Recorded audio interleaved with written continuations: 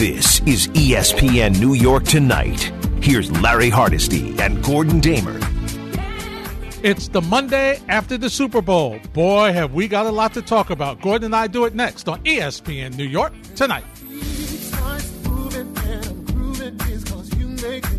1-800-919-3776. That's the number to join our Monday conversation here on 98.7 ESPN. Brian Mungia, Jake the Snake along for the ride until midnight. Then it's Freddie and Fitzsimmons on 98.7 ESPN. Of course, you can tweet us at Hardesty ESPN, at Gordon Damer, at ESPN NY 98_7 FM. Hello,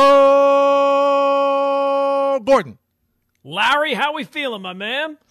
Feels Better like a than long last time night. since we've talked here. I know. Now, in full to be open and honest, Gordon and I had a brief chit-chat last night.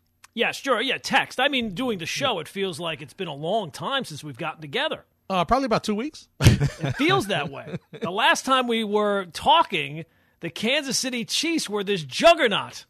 So you know it's been a while. It's been a while. And listen, we were trying to figure out what was going to happen with Dennis Smith Jr. last time we talked. We don't have to worry about that anymore. We got our answer. Listen, just to start, before we go to the Super Bowl, you know what? Kind of feel bad for the young Rangers tonight, Gordon. This was a tough one for them to lose. They were playing well. They're going toe-to-toe with the Islanders. No score into the third period. And then in the strength of 2 minutes, the game changed. It's over. It's a learning experience for the young players, but what a frustrating loss for the Rangers. Yeah, well, it just seemed like they were starting to get a little bit over those the bugaboo of the third period and the one-goal game. I mean, it wasn't a one-goal game, but it was third period again. So, look, it's a work in progress, clearly, but they've kind of, it seemed like, righted the ship a little bit up until tonight. But, look, this game could have went either way. You heard it in the post game there. The Rangers had their opportunities. It just so happens, the Islanders are a more established team at this point with their talent, and they were able to find the net a couple of times.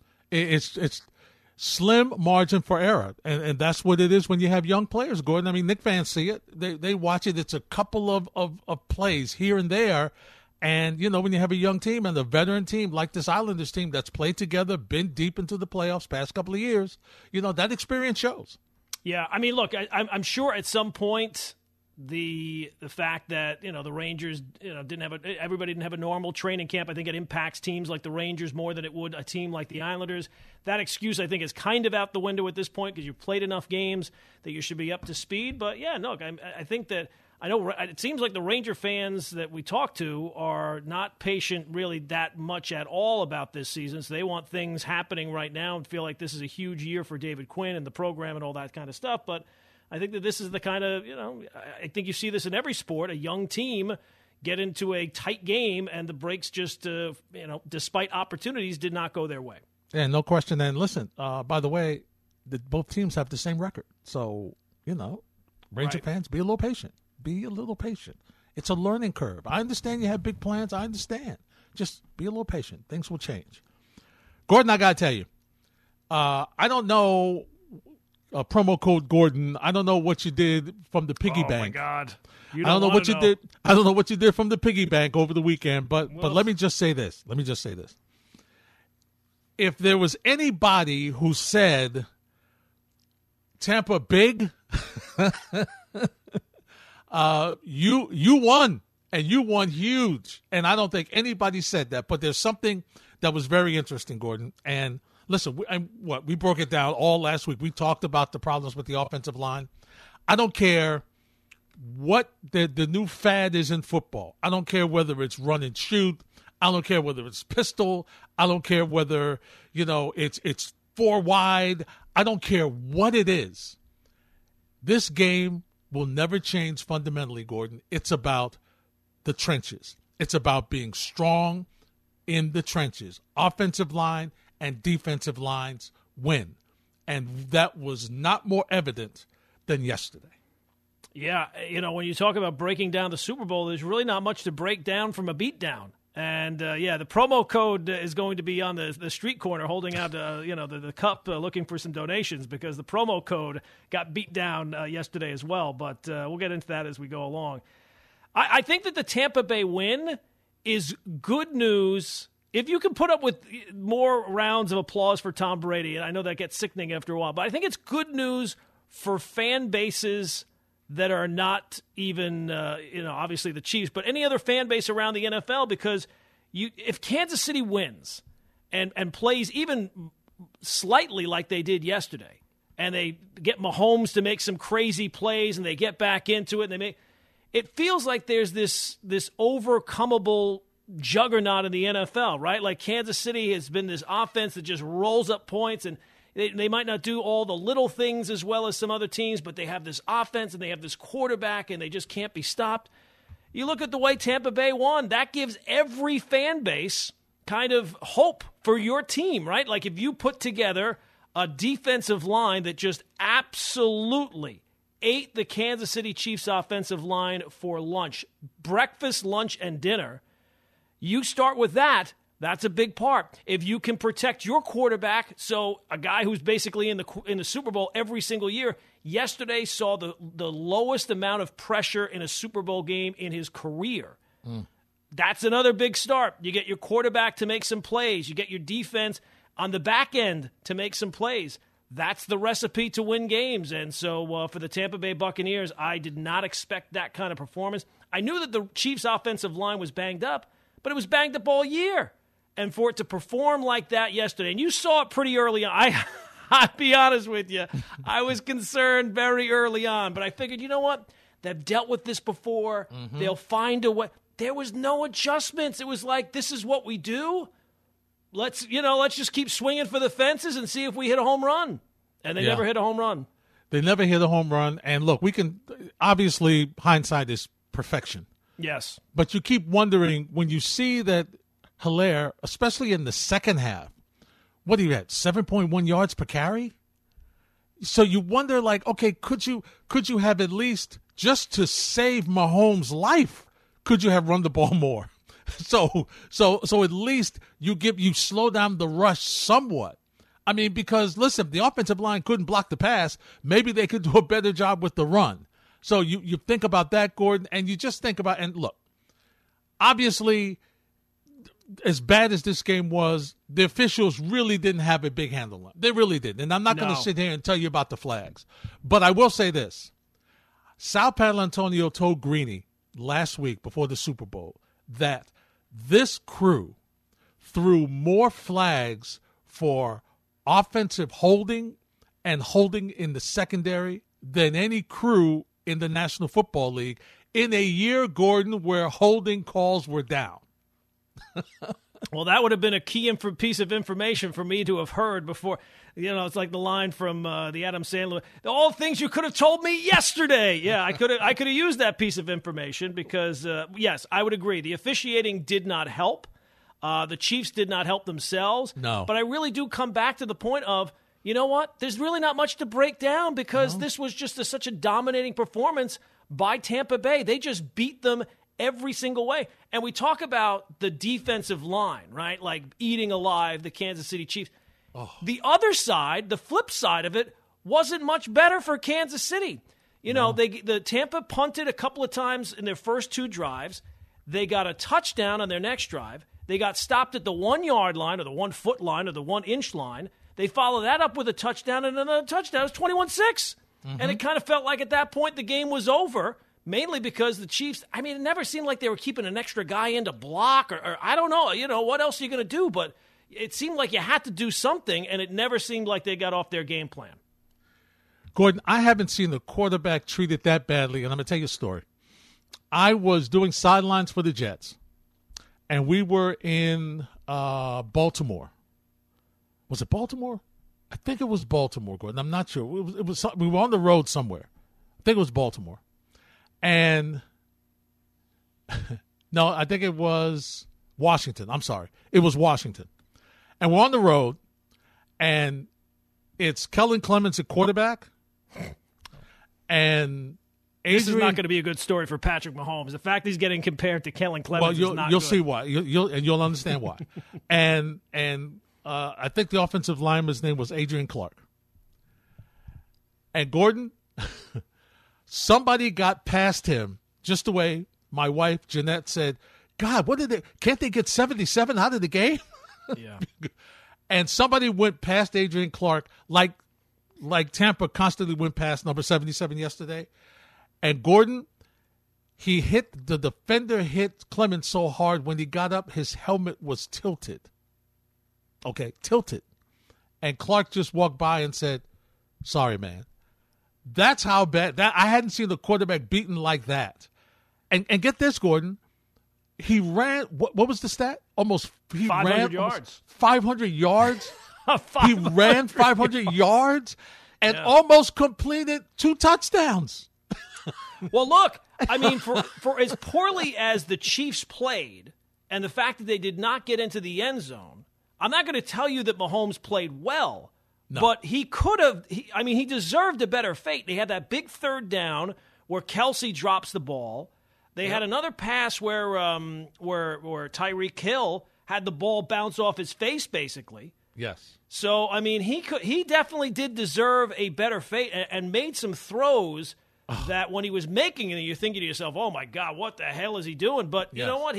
With a little bit of a better draw, it would have been maybe a little bit of a closer game. Now, I still think the Bucs were clearly the better team. Oh, yeah, they were. No question. But, between the officiating and, the teammates and the penalties, it all added up. But they got smacked around yesterday for sure. No, they got their butts kicked. And it's so interesting because, Gordon, it makes you wonder, where do they go from here, right? Because obviously everybody, and you made a great point earlier, everybody doesn't have Tom Brady, okay? Everybody doesn't have the Barretts and the Ndamukong Suhs and the JPPs. Everybody doesn't have the talent and depth of talent that Tampa has. But there's now a blueprint out there. And so now Andy Reid and Eric Bieniemy, who I assume they'll bring back, hope they don't blame him for what happened. No. That they're now going to have to come up with a different way to continue to be successful, because now the word is out. Force Patrick Mahomes to go left. Don't let him go right, because that's what they did. And they kept him bottled up. He couldn't step up in the pocket. Obviously, the offensive line guys will be healthy. That's going to help them. But you know what it means, Gordon? Gordon, it means that they're going to have to start to lean more and get a running game, and they're going to have to start being more diversified when they play the elite teams, because they're going to take – they showed you how to take Tyreek Hill away. They showed you yesterday. I just like it that, anytime that there's a team or even an athlete in an individual sport where it's like, oh, you know what, this guy has figured it out. This guy has broken the game. Like the Chiefs – it feels like if they win yesterday, you're spending your entire offseason saying, well, how does my team get to be close to the Chiefs? Now it's a little bit more wide open, right? There was this team that seemed like they had figured out the NFL. Or anytime there's a guy like the guy Bryson DeChambeau, oh, you know what? He's figured out golf. He didn't figure out anything. He went on a hot streak for a little while. Now, look, the Chiefs are still great. Mahomes is still great. But it just shows you that football, more so maybe than others, because it's just the one game that if you're not, you have to have everything going in the right way to be able to play that Chiefs style, because it was like, they felt like a lot of times, we're down by 10 points. It's fine. We'll just, we'll get rolling here in a bit. We'll hit a couple of passes and away we go. And we're still waiting for them to hit some passes and away we go, because it did not happen yesterday. Yeah, away they went. Yes, absolutely. We never say this. Andy Reid and Eric Bieniemy were completely outclassed. I've never said those words. I've never even thought that phrase. But they were last night by Todd Bowles. And the greatest thing that Todd Bowles did was he didn't overthink, yet he didn't get lazy. The overthinking thing would have been, I got to bring all these crazy exotic pressures. He brought a couple, 2 or 3. But at the end of the day, he realized, I got 4, and my 4 are better than their 5, by far. Dan Orlovsky on with KJZ this morning talking about Super Bowl 55. It's Hardesty and Damer on 98.7 ESPN, 1-800-919-3776. And Gordon, that's what you have to tip your cap to. The game plan that Todd Bowles had was, listen, he couldn't have called a more perfect game. He couldn't have called a more perfect game. He did everything you need to do. He just shut that potent offense down. Gordon, if I had said to you, doing my best, Dave Rothenberg, if I had said to you going into the game that Kansas City was not going to score a touchdown, you would have probably come to my house and asked, is something wrong with it? I would. Yeah, we would have to check out the drug testing policy at the station, right? I mean, it's crazy. And I know Tyreek Hill finished with 7 catches. Yeah. It felt like for a good portion of that game, you forgot that he was even on the team. I mean, after that one that bounced off his face early on, it felt like there was a huge stretch of that game where he was just a non-factor. At least with Kelsey, he had some big drops. He was not great either, but at least he was involved in the game plan. Mm-hmm. It felt like they were able to completely take Tyreek Hill. It was like he was not even on the field for large stretches of that game. It was scary. He wasn't.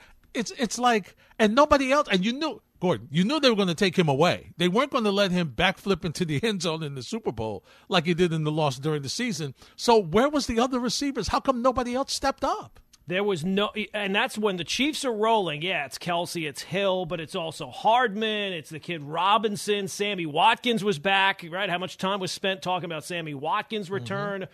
Or the guy, what's his name, Pringle. He usually has, a catch here or there, or somebody from, somebody else that you've never heard of before comes up with some big play. Outside of Hill and Kelsey, no one on the team had more than 2 catches. And sometimes Hardman had 2 catches for 4 yards, so it wasn't like it was anything great. It was all about that pressure. It was all about making Mahomes feel uncomfortable. And when he came into the league and was as great as he was, you're thinking to yourself, man, how could this guy have only been the 10th pick? How wasn't he the first overall pick? And a lot of people told you that when he was at Texas Tech and he was running for his life a lot of times, that's what it looked like. So, yeah, he's great. He can make some great plays, but he needs some people to help him out. Yep, there's no doubt about that. No doubt about that. And the other thing, going before we get to the phones, is, look, I never confuse the Kansas City defense with the 85 Bears. But they were useless yesterday. I mean, they were useless. The penalties, the holding, I mean, it wasn't even close. I mean, they just didn't show up. They just didn't show up. And look, I never want to say that a team quit, but there definitely felt like a sense of the offense is not doing anything. In that second half, it did not feel like that team was had a large degree of belief in themselves. Let's put it that way. No, they knew it was over. Mm-hmm. Because they knew they couldn't defend anybody. No, they couldn't stay with anybody. Nope. They had guys open, or if they weren't open, they were being held, and then the running game got involved. So, yeah, it was a tough day at the office for the Kansas City Chiefs, and it's crazy that that's the time that it happens. Right? We've never seen the Chiefs look like that, and it happens in the Super Bowl. Yeah, it couldn't happen at the worst time for them. Could not have happened at the worst time. And what we're left to do, Gordon, is to try to figure out, why. And obviously it's right on the field. You saw it. It was just clear.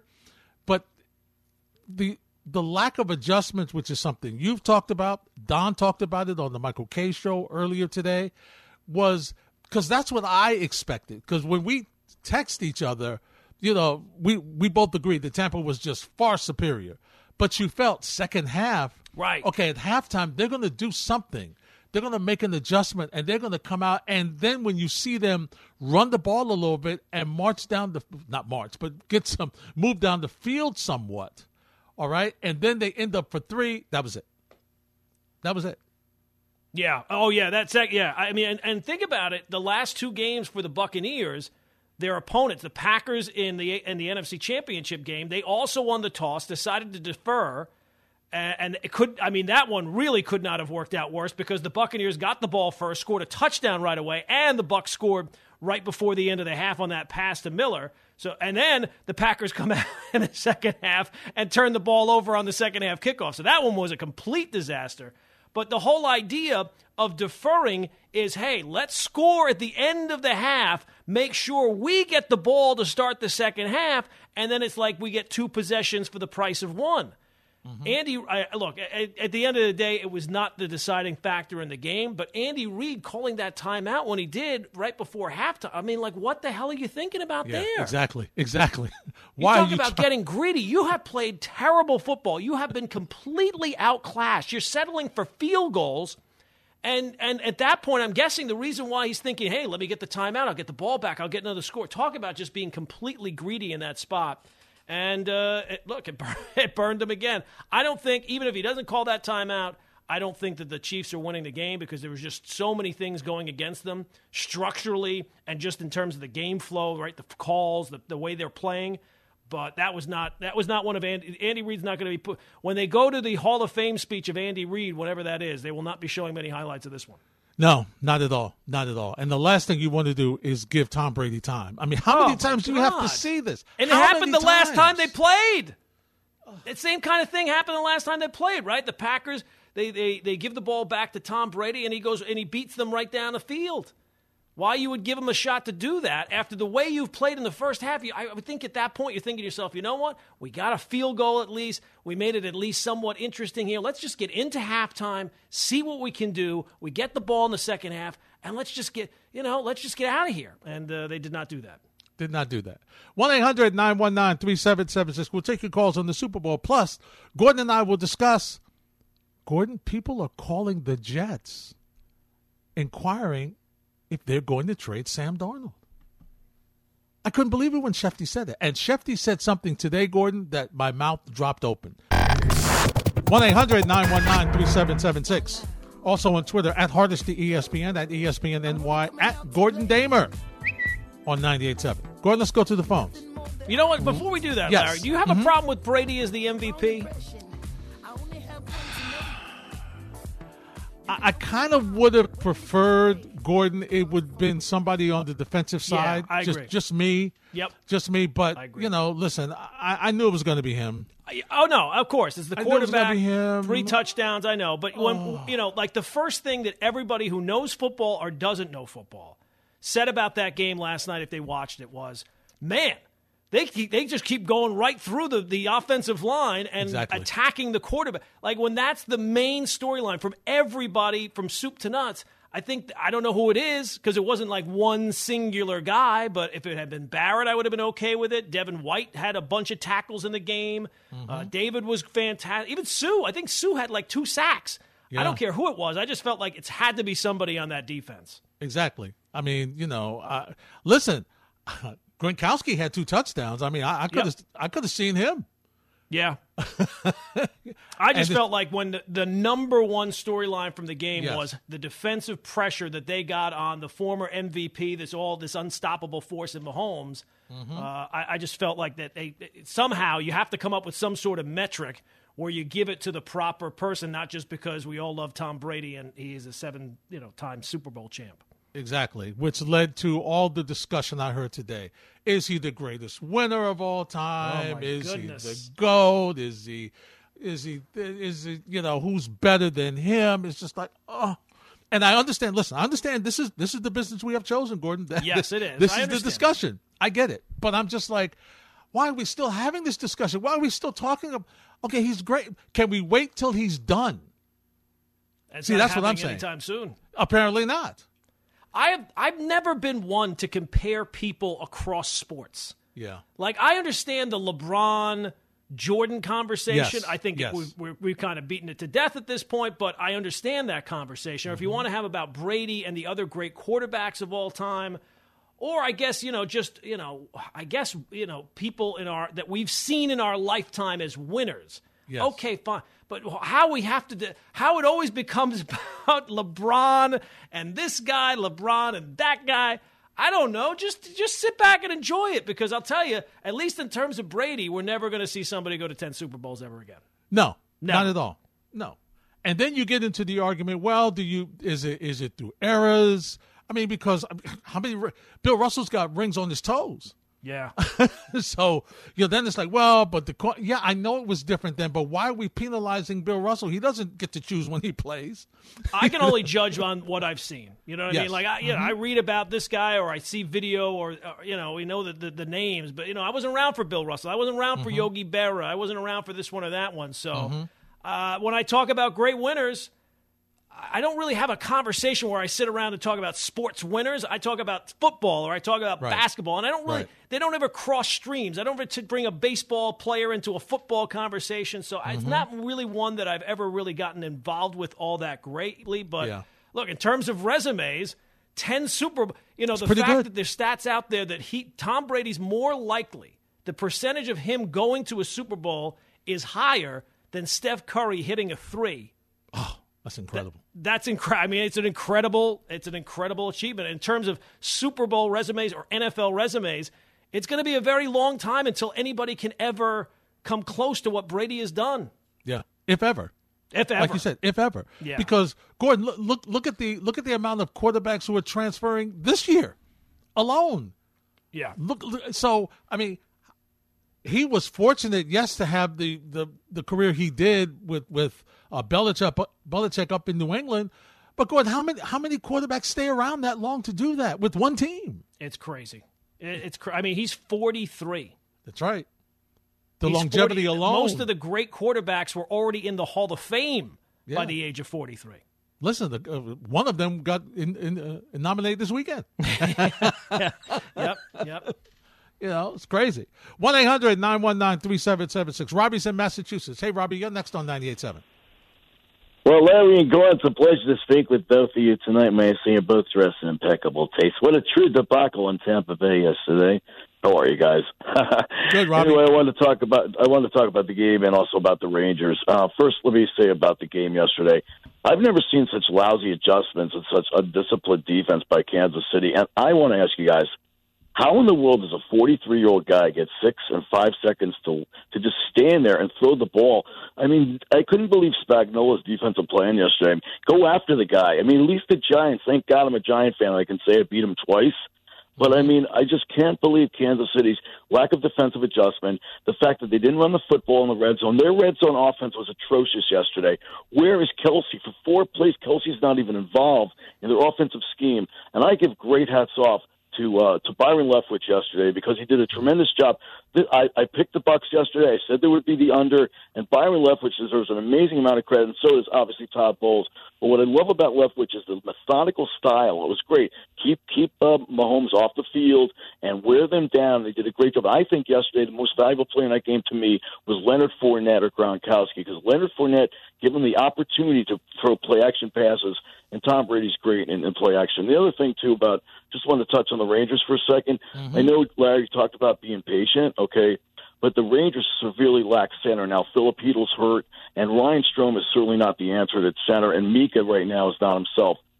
So that's the problem. You got to wait for Heedle to come back. But the Rangers, they're just too east and west for me, and I'm going to figure out what the guys are going to do, like Gordon, obviously, and John Davidson, figure out, because they need guys that play low. They just have nobody to play below the goal line. And the Islanders do what they do best. They grind it out, and they play hard in front. And they got 2 garbage goals tonight. And that's why the Islanders do what they do. They have to stay within their structure. They put you to sleep, the Islanders, but they're effective. So, anyway, get your comments on the Rangers center situation, and I appreciate the time, guys, as always. All right, Robbie. Thanks for checking in. Gordon, I'll say this. I think when you look back, the worst thing for Kelsey in the red zone was the fact that now I could, because of the constriction of the field, Gordon, I can double team him.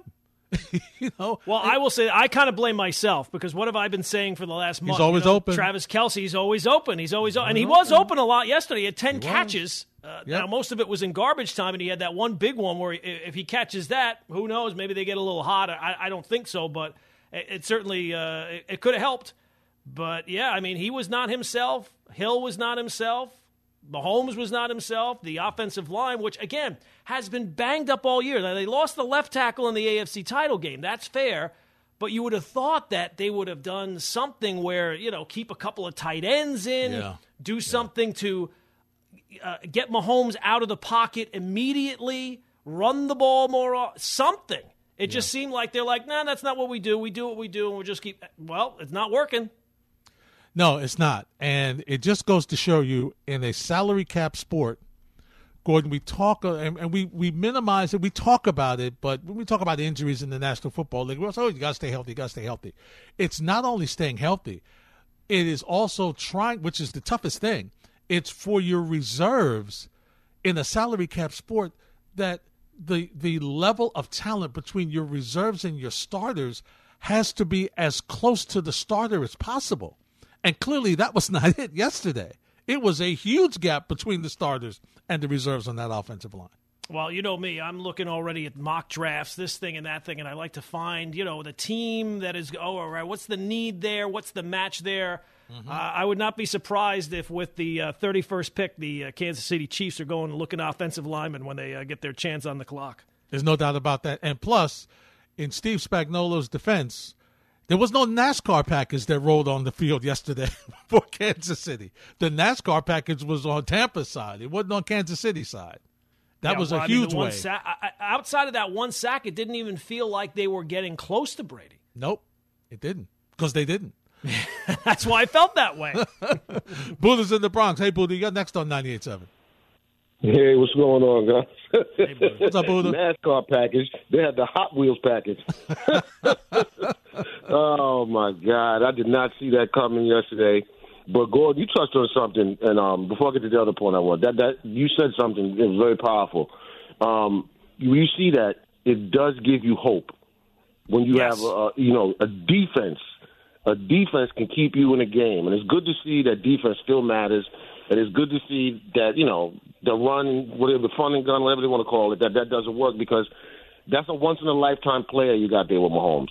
So as a fan of a team, you're not going to get that kind of guy. You'd be lucky if you get that kind of guy. So it's good to see that that didn't work out. The most exciting thing for the weekend, especially with that game being what it was that 97-foot chip in by Koepka. That was a great golf shot. I really enjoyed watching that. It's just it's very sad, man, in a lot of ways. I feel bad for Bieniemy, to be honest with you. He's a running back, and and they asked Andy Reid something. They said, look, and that stuff with his son, that's horrible. You don't want anybody going through anything like that. And it clearly had some effect on him. But when they asked him, they said, did that affect you in the game? He said, no, the game plan was put in 2 weeks ago. Bro, listen, game plans have to change sometimes within the game. You can't get stuck on something. And, that was a bad look for him in terms of, he's a great coach, a Hall of Fame coach and all that, but it shows the difference between the guys who have the multiple chips and the guys who have the one. He was rolling Mahomes out there like as a savior. Like, what's your backup plan, bro? Edwards-Helaire, like you said, he was running for like 7 or something yards per carry. The first 8 plays they ran were all pass plays. And then it wasn't working. The underneath stuff was there. The routes were too deep. I mean, listen, those tackles, they were having a hard time. You got to shorten and tighten up those routes. If you look at what Tampa Bay did in the middle of the season when they were having problems, they started to tighten up some of those routes. You can't have everything going down the field when your pass protection is not where it needs to be. It kind of shows you, and I'm not saying McNabb was on the same level as Mahomes or Vic was on the same level as Mahomes, but this is a repeat of certain behaviors. In big spots, like you have to have some form of balance. You can't just have your quarterback just running around, listen, bro, just make a play. They shut that down, and they had no adjustments. And like the caller that you had just a minute ago, he said about how Leftwich, did a great job. When you heard Arians talk and they asked him, he said, look, I didn't do anything. These guys did it. Leftwich, Bowles. I mean, he put those dudes on a pedestal. He made them shine. And in a certain regard, Andy Reid took some of the shine off of Bieniemy because there was no adjustments. And now you're starting to wonder, would I rather have Leftwich as the top candidate as opposed to Bieniemy? You have to think like that. Yes, interesting point, Buddha. Thanks for the phone call. And the fact that he was able to finally get on the same page with Tom Brady. And, Gordon, all it takes, obviously, for the Super Bowl is part of it, but just for Brady to, co-sign that what a great job that Leftwich did, that also doesn't hurt him. Yeah, well, look, I was completely wrong on the game. I analyzed it completely wrong, but I'll just say this. In terms of the Chiefs and their game plan going in, it's never a problem until it's a problem, and when you recognize it's a problem, largely it's too late. Like when we were talking about the Rams when they made the trade for Stafford, everybody's like, oh, they could trade away all these number one picks. It doesn't seem to impact them at all. At some point, it will impact them. Now, they might have a Super Bowl title by then, but it will eventually impact them. The Chiefs' offensive line, which was clearly a problem all season long and was just exacerbated by the loss of Fisher, that was a problem all season long. But, the magic of Mahomes being able to, make some plays here, make plays with his legs, make plays with his arms. It's never a problem until it's a problem. And then all of a sudden they realize, you know what, we can't block anybody up front. Nobody's getting open. They're covering us in the secondary. And all of a sudden it's too late to fix the problem. So they had no adjustments. They didn't make any adjustments. They just kept hoping that Mahomes was going to save them. And as much of a magician as he is, he was not the magician yesterday. You're right. And even Brady made the adjustment when the folks weren't available. He threw it down to Leonard Fournette. He threw it to his backs. And so that was the other adjustment. I mean, listen. Hey, Gordon, there's this guy over there that didn't play. Like, he's pretty good at catching the football. Le'Veon Bell? Remember him? Le'Veon was nowhere to be found as well. Was Le'Veon there yesterday? He was active. That was some good news for Jet fans, because I just assume when he signed there, when they're in the Super Bowl, he'll score a touchdown, and that'll just rub it in the Jet fan face. I didn't see him at all yesterday. No, it turned Maybe out he was pretty one of the good for guys on the Jet field fans. with the Weekend. Yeah, underneath those the masks. Could have been. It could have been. Talking to you at 1-800-919-3776, talking Super Bowl.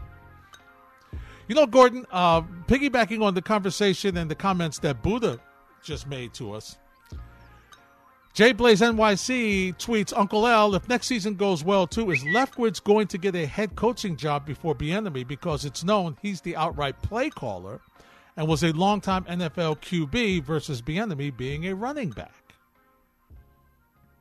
I think it might give him it might give him a leg up, Gordon, because he's going to be the guy that is going to be the fresh new face. You know what I'm saying? He's going to be the hot new coordinator. Also, by the way, don't look now. Todd Bowles may be, if he does this again, Todd Bowles could be in line for a head coaching spot too. And it goes back to the conversation, Gordon, about when you can and cannot speak with coordinators, like having to wait for these guys until, the end of when their last game is. And if they're in the Super Bowl, that means you don't get a chance to talk to them until now. Yeah, well, look, it's not a great system, but unfortunately, if you force teams to wait this long, that behind this, right, even before free agency, they put in this like legal tampering period, and people were even violating that. Yeah. So it would be, there's just so much riding on it. I think teams would find out their way around it through agents, through intermediaries. I would like to see that Byron Leftwich, even when he was a quarterback in college, he always seemed like he was kind of like a coach on the field. So for him to have the success that he's had at the NFL level, I guess is not really that much of a surprise. I do think the fact that he is the outright play caller would help.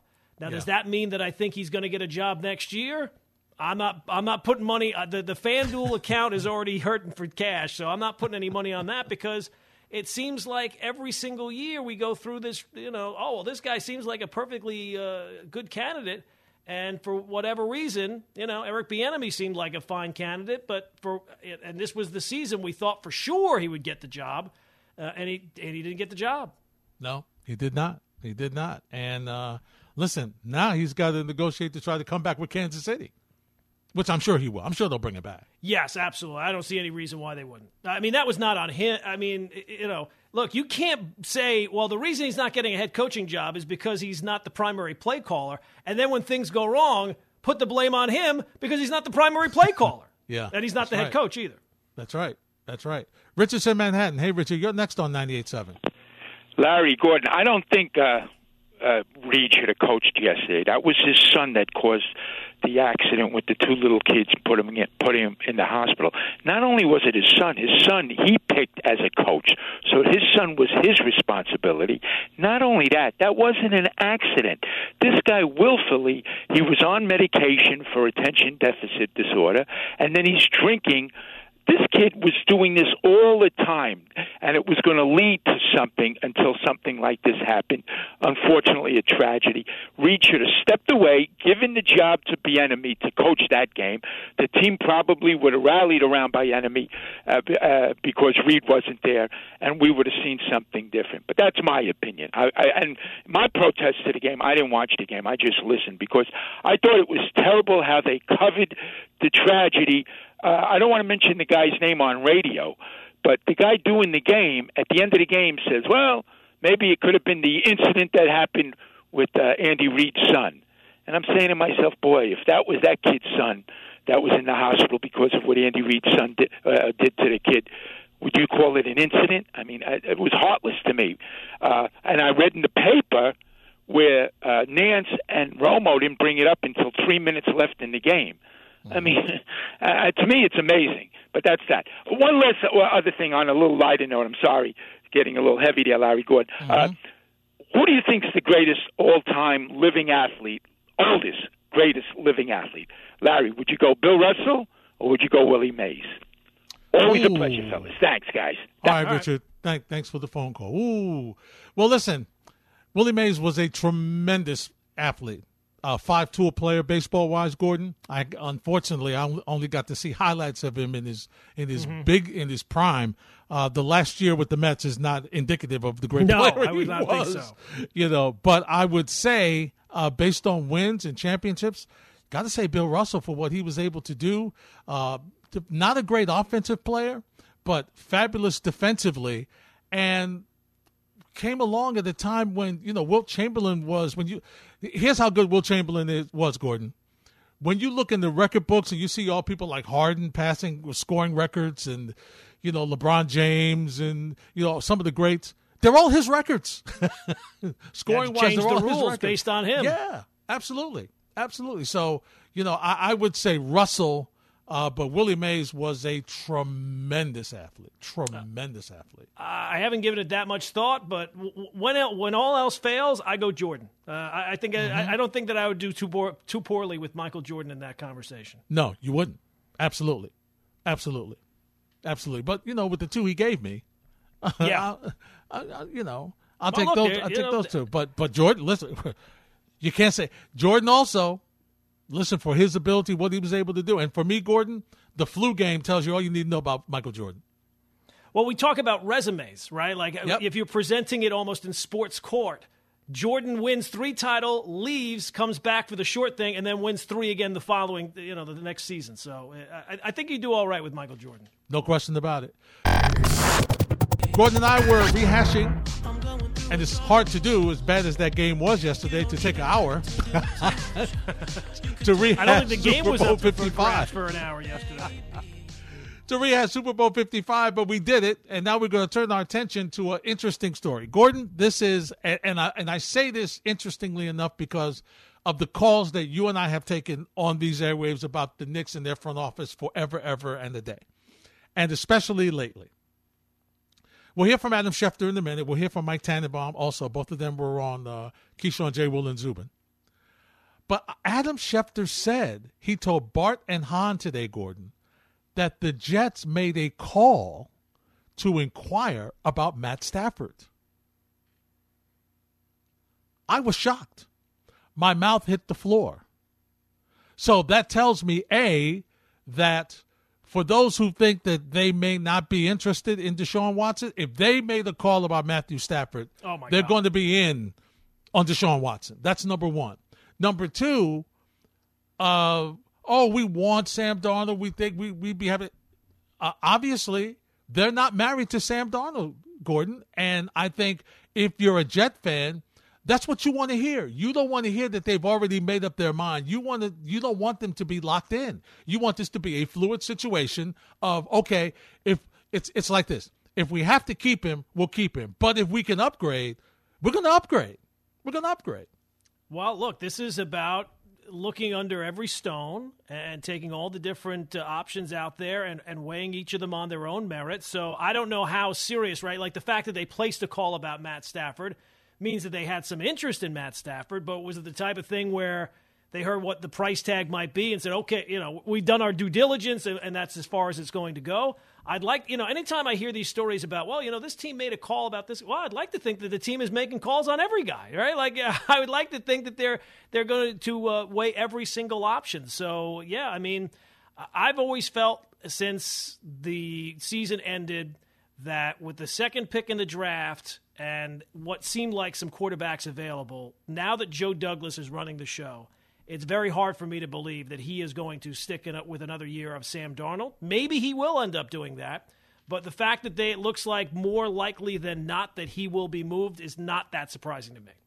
It's not surprising to me either. And I just think that here is the trouble, though, Gordon, and this is going to be the issue. If you are trying to figure out what Houston's going to do with Deshaun Watson before you figure out what you're doing with your quarterback, I don't think you can do that. I think because this is not going to be settled right away. We've continued to say that, and I think we agree. So you're going to have to either look and see, because there's a bunch of, Gordon, what's that, 11, 12 quarterbacks I keep hearing about? Derek Carr's now available. It's possible to be traded for. All these different quarterbacks. So either you're going to say, all right, look, we're waiting for Watson. If we don't get Watson by the draft, then we're going to either draft our quarterback with the second-round pick, or, like we said, Gordon, we're going to trade down, get as many draft capital as we can, because if we need to finally, if Watson becomes available, now we've got, aside from helping ourselves, we've got even some more extra draft picks that we can throw into the deal, because obviously, based on what Matthew Stafford went for, if Houston does decide to trade for Watson, they're going to want a lot of picks. Yeah, and I agree with you. I think that you have to approach this. If you're moving off Sam, there has to be a guy that you think is going to be available at 2 that you are in love with. There's no other, right? Yep. You're not gonna hold out hope that Deshaun Watson is going to be available, and then if he doesn't, oh geez, now what, right? You're not just going to sign a stopgap in the meantime. So I'd have to think that if you're moving off Sam, which according to Schefter looks like they will be, that will be coming down the pike here before too long. I'd have to think that you have a guy at 2, either Fields or Wilson, that you absolutely love. Schefter was asked this morning, Gordon, what can the Jets get for Darnold? When the Carson Wentz trade comes in, I believe it's going to be at least a first-round pick, at least. And so when all that starts to happen, and Sam Darnold is next in line, and there's another team that didn't get a quarterback named Matthew Stafford or Jared Goff or Carson Wentz, my guess is it gets pushed up to a late type of 1. Now, it depends on the package, right? Maybe a team is trading a 1, and the Jets trade back Darnold and a 5 to get the 1. We'll see how it shakes out, right? But I think Mike is right that ordinarily Sam Darnold's value would probably be a second-round pick, but I think in the current market it gets boosted up some. And I think when all is said and done, if and when Sam Darnold is traded, that there will be a first-round draft pick involved in that trade. All right, so since Adam Schefter alluded to Mike Tannenbaum, Mike, what do you think the Jets can get for Darnold? It's a second-round pick because he's a player that's started the league key. He has not shown greatness, and it's very similar to what we saw with Josh Rosen leaving Arizona and being traded to the Dolphins. Top 10 pick, new coach comes in. In that case, it was Cliff Kingsbury. This case, it's Robert Saleh. A second-round pick, I think, would be a fair price. So, once again, it's interesting to me. I'm just going to be honest with you, Gordon. Because of his inconsistencies, I'm really surprised that folks are calling about him. You know what I'm saying? Because I would think that with other quarterbacks available, that he would be further down on the list. But Schefter's talking like he could be behind Wentz. That's surprising to me. Well, I don't know all the ones that are going to be available or are available, but I think he probably – teams are looking at the situation that he was thrown into, the coach that he's had here the last couple of years, the situation surrounding him with the offensive line and the weapons and everything else, and they're probably think about all the times that teams take chances on guys, and you think to yourself, why are they taking a chance on that guy? But they see something that others don't. So it was not that long ago. Sam Darnold was the third pick in the draft, and if it's a team like San Francisco, or if it's a team that has a good quarterback system that thinks to themselves, you know what, we can get more out of that guy than they're getting out of them in his other spot, I can understand it. It's all about who has the fewest warts in your mind. Yeah, it's interesting because, listen, let's take San Francisco, Gordon, as you mentioned.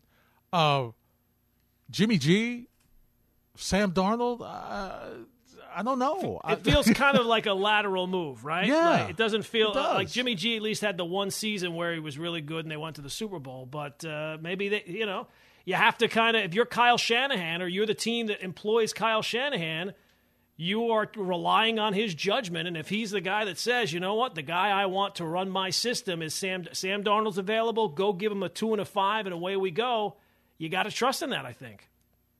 Yeah, I hear what you're saying. I'll be this. Yeah. I would feel much better if I'm just a random team. I would feel better about getting Sam Darnold for what I would have to give up than I probably would for Derek Carr. I mean, is Derek Carr any great shakes? No.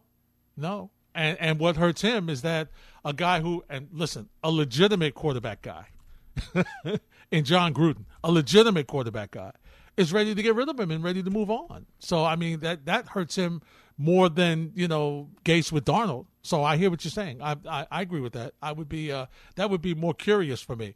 I'm just curious as to what, the Jets are thinking. And obviously, Gordon, here's the thing. And you're right when you say, well, you're supposed to listen to offers, you're supposed to listen to phone, you're supposed to make calls. That's your job. You're supposed to figure out what's happening. I just think it just seems, it says that while they're not saying they're going to move on from him, at least they're not locked into him. I think they're open. I think it's a fluid situation. And so I don't know that Jet fans have always thought that to be the case. You know what I'm saying? I just think that a lot of them have felt that, Douglas said last year, well, Darnold's our guy. He's going to finish his career as a Jet, paraphrasing him. And then Saleh comes in, and he's not, he's smart. He's not saying we don't want him because that's going to make his draft capital drop or his trade value drop. But you just seem like, I've got a guy that can fix. I've got a guy who I have confidence that can fix him. And so the question always becomes, Gordon, what if he can't? Yeah, I mean, I'm not telling you. I think we're kind of in the same boat with Sam, where he's had some moments, but it's not had any level of consistency at all. But maybe there is a feeling around the league that he was in a situation that is, they can take the risk where the Jets can't, right? Like if you're Joe Douglas and you go into this offseason and you say, you know what, we think Sam is going to eventually turn out to be a franchise quarterback, and they go into next year and Sam is the same Sam as he's been, well, then who's going to be on the hot seat? It's going to be Joe Douglas. Whereas if he goes to San Francisco or he goes to one of these teams that needs a quarterback, I'm just trying to think off the top of my Indianapolis or wherever needs a quarterback. Chicago needs a quarterback. And they bring him in for the first year. It's almost like he gets a fresh start, which he clearly needs, and they can kind of bring him along at their own pace. And I don't think that, especially for Kyle Shanahan or Indianapolis especially, where I don't think that they have as much riding on it as Joe Douglas would, right? Because Joe Douglas has the second pick in the draft. He's got all this draft capital. You would think that he has the ability to go outside of Trevor Lawrence and find a quarterback in the draft, where these other teams, they don't have that that's not available to them. Yeah. And listen, maybe the road that the Jets should go is to see which one of these free agent quarterbacks are available. If there's a free agent quarterback that's available, Gordon, that is, better or at the same level or slightly better than Sam Darnold, then maybe they should go the free agent route and save their draft capital. Maybe they bring back Ryan Fitzpatrick. No, you guys aren't letting him go, are you? I'm pretty sure he's a free agent. All right, 2 words for you. Mitch Trubisky. Ah! Boy, that Saleh bandwagon would be emptying out very quickly, wouldn't it? Led by him. Jets have finalized a deal to bring in Mitch Trubisky. And Saleh would be the one jumping off. Oh, yeah. It's not what I had in mind. It wasn't all Gase's fault after all. Exactly. You know what he'd say? I'd rather have Jimmy G. At least I know what I got with him. I've seen him. I can do some things with him. You're listening to the best of ESPN New York Tonight.